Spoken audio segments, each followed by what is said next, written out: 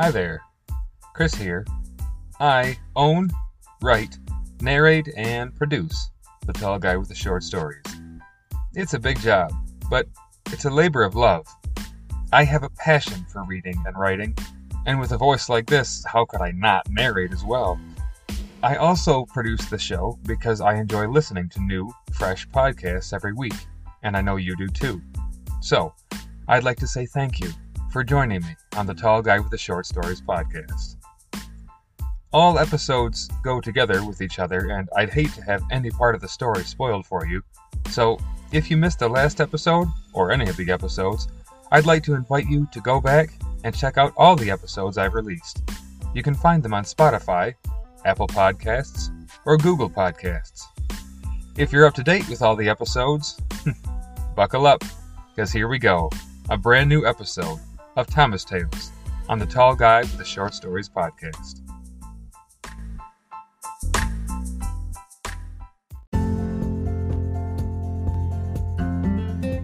Hey friends, Gritter here. On this podcast, I've made it a point to advertise for small businesses. To that end, I'm very excited to tell you about another product I've just been made aware of.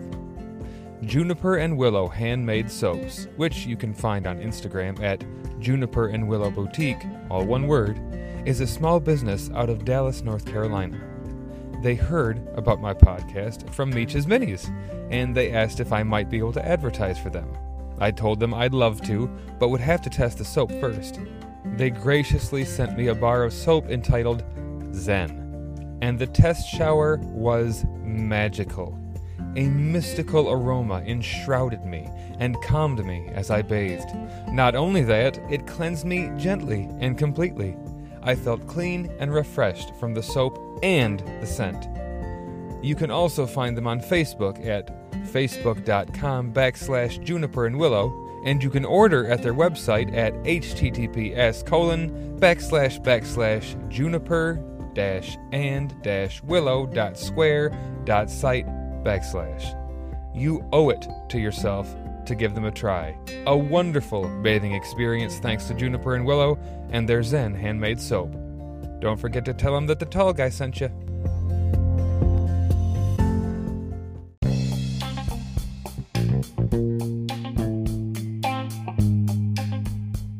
Another sponsor for this episode is Meech's Minis. If you go to Etsy.com and you search in that little search bar up top, Meech's Minis, MEACHSMINIS, one more time, MEACHSMINIS, you will find some work from a true genius. Not only can the man paint minis, he can also modify them. I mean, depending on what you want done. But don't take my word for it. Go on over to Meech's Minis on Etsy.com and take a look at some of the beautiful stuff he's made.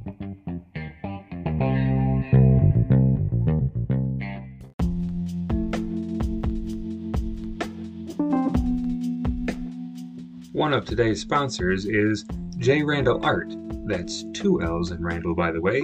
If you go to J. Randall Art on Instagram, Facebook, and Twitter, I would really appreciate it if you gave him all the likes you can muster. He's a pretty great guy and a fantastic artist. Make sure to tell him the Tall Guy sent you.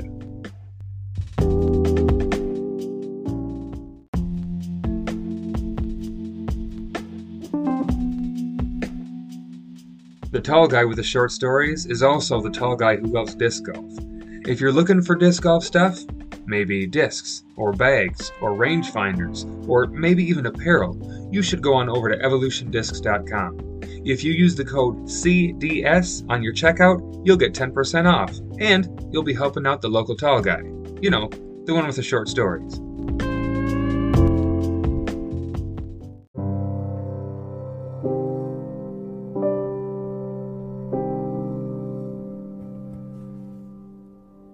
The smith urged the horses for a better pace. It seemed every bump elicited a groan from Brand, as his arm was very tender. Will stayed close to his brother, asking often if there was anything he could do to help. Thomas and Z again walked most of the distance, taking short breaks upon the wagon as it rumbled ever closer to Inger's Hall.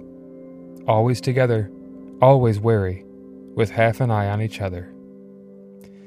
The pair had become even closer since the attack by the Necromancer's forces, and they were determined to keep each other, as well as the three in the wagon, safe. They had begun traveling straight away, and Thomas noted that Smith was setting a pace that outstripped the pace they moved at yesterday. The burly man's eyes darting left and right, his head seemingly on a swivel as he scanned for any sign that danger was close, any tell signifying that they were being watched.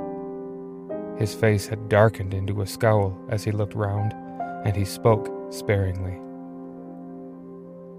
After what seemed like hours, the sun was rather hot with no trees over the path, they stopped the horses to give them a rest, some water, and let them graze next to the path.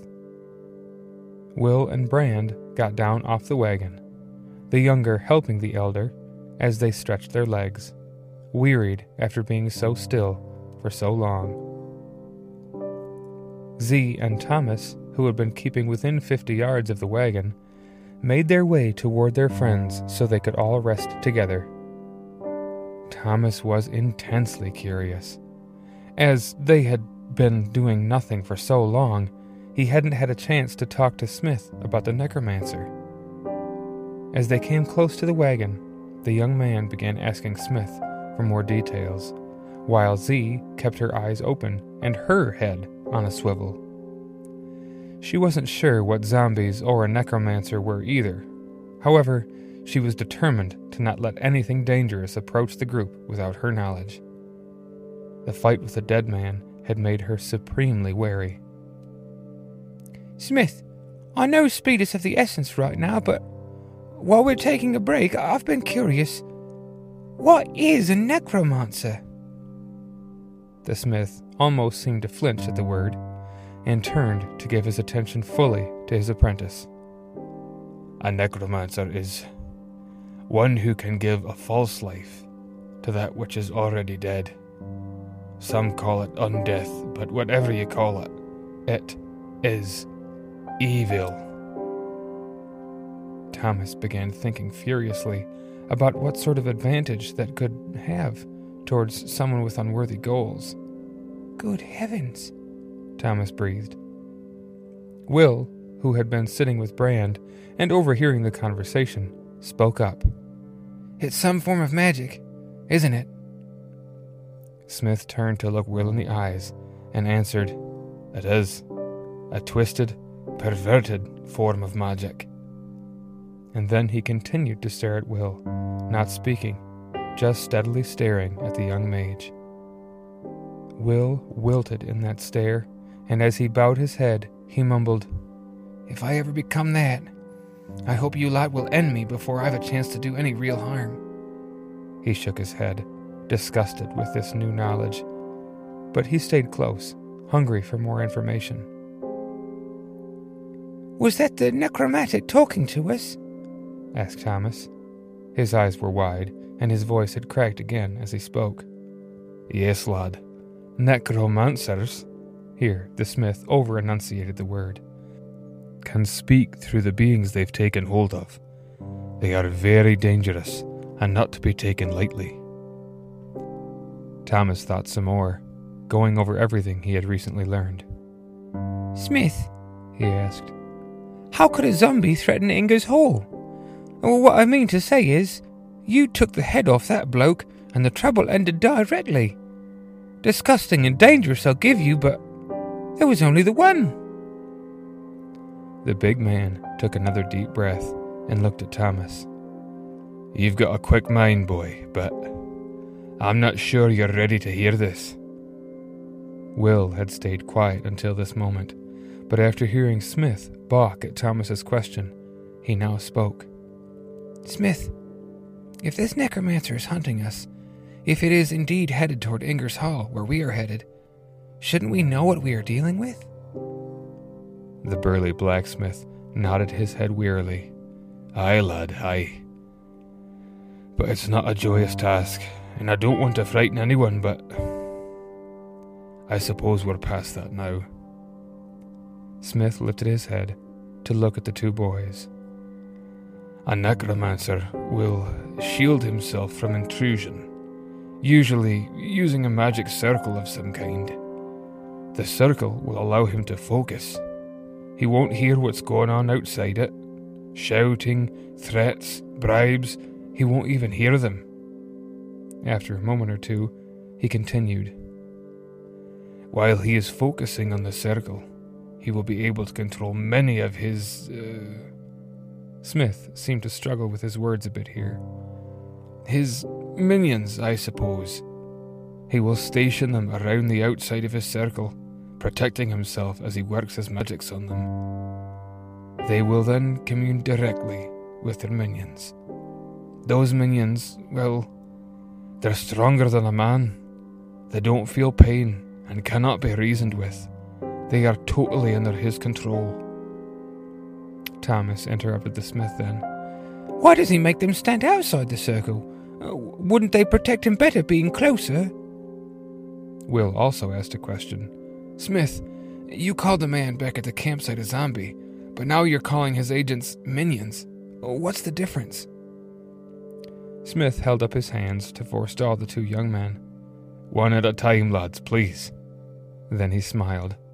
It seemed to the big man that even in the face of danger, these two were hungry for knowledge. Always with the questions. And the smile transformed his face for a moment. 1 second he looked older. He looked weaker and fearful. The next second, after the smile, he seemed 10 years younger and twice as strong.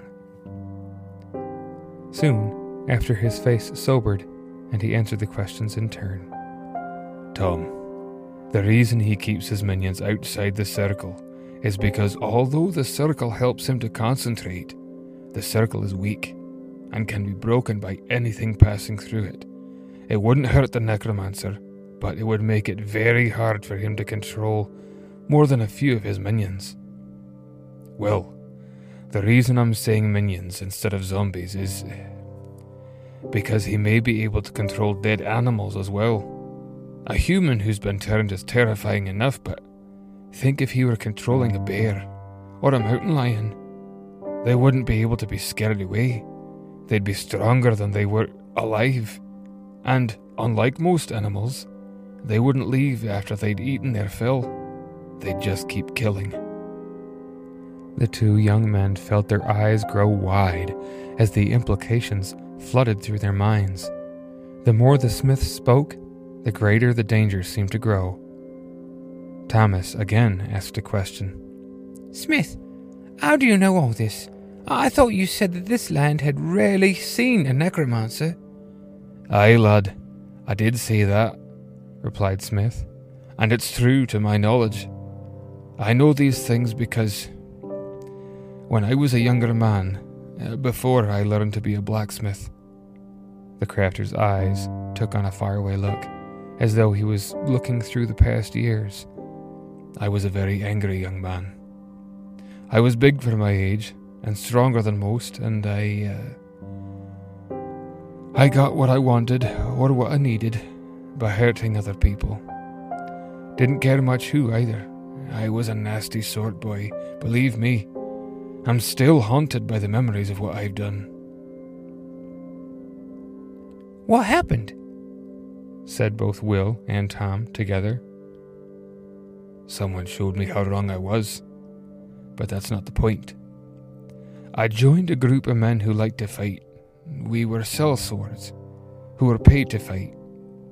And after I'd been with them a few years, a young lord who fancied his neighbour's land and holdings hired us to take them away from his neighbour. The only problem was, his neighbour had a necromancer in his employ. All the men of my group were killed. So far as I know, I'm the only one left. It was the single most terrifying experience of my life. I still have nightmares. Smith looked around them and slapped his knees as he began to stand up. We should get back on the road again. He finished rising to his feet and began to help Will get Brand back onto the wagon. The older son of the baker had been dozing this whole while, tired as the wound and the travel had left him. Thomas looked around him at the stretch of road they were traversing. The sky was very blue, and the day was very warm, but it was such a diverse setting from last night that he thought for sure it couldn't be as dangerous as Smith had said. He then looked to Z. She always seemed to make him feel better when he wasn't sure how he should feel. She was looking down the path the way they had come, and for once her head was not swiveling at every sound. She almost seemed to be relaxed. As the young man moved closer to the young woman, he thought he saw a muscle spasm, for it couldn't have been a chill that took her, not in this heat. Z, Smith says we need to be moving along now. The girl didn't move. Oi, come on, lass, said Thomas, smiling. He liked how Smith talked, and had been wanting to call Z a lass since the first time he'd heard Smith call her that. Even as he called her, she did not move, but for a faint tremor in her shoulders. Moving closer to her, he realized she was not chilly, not having spasming muscles. The girl stood stock still, shaking with either rage or terror. And down the path, the way they'd come, Thomas suddenly saw why. A lone figure stood in the road, standing still and staring directly at the pair of them. Smith! Cried Thomas, and he grabbed Z's hand and pulled her toward the wagon. At first, Z would not budge. Thomas reasoned it must be rage that shook through the girl, for she growled a bit deeper in her chest, and she pulled against Thomas, toward the figure watching them. She tried to pull her bow from her shoulders, but Thomas knew better than to let her attack all alone. He nudged the back of her knee with his foot, and her balance wavered slightly. She stared at Thomas and growled again, but he took her face in his hands and said, Hang it all, Z! Your bow didn't do us much good last time, did it? We've got to move! Come on! Z was taken aback by Thomas's insistence, but she gathered herself and followed him back to the wagon, not looking back. The smith was finished hitching the horses by now, and he urged them to get aboard as quickly as they could. As soon as they were, he gave the reins a quick snap, slapping the rumps of the horses that pulled it. They immediately took off at a gallop, and poor Brand was now gritting his teeth and grimacing as every bump and jostle set his arm to aching fiercely. Tom and Z looked back to where they had seen the figure in the path. They saw nothing there now, and they focused on keeping in the wagon as it jolted and jostled down the road toward Inger's Hall. After a few minutes, when they were beginning to relax a touch and get their own breathing under control, they did spare one last look down the path to be sure they weren't being followed. All they saw was a single raven flying straight toward them, not cawing or flitting back and forth looking for food, but silently, ominously making its way directly at their backs.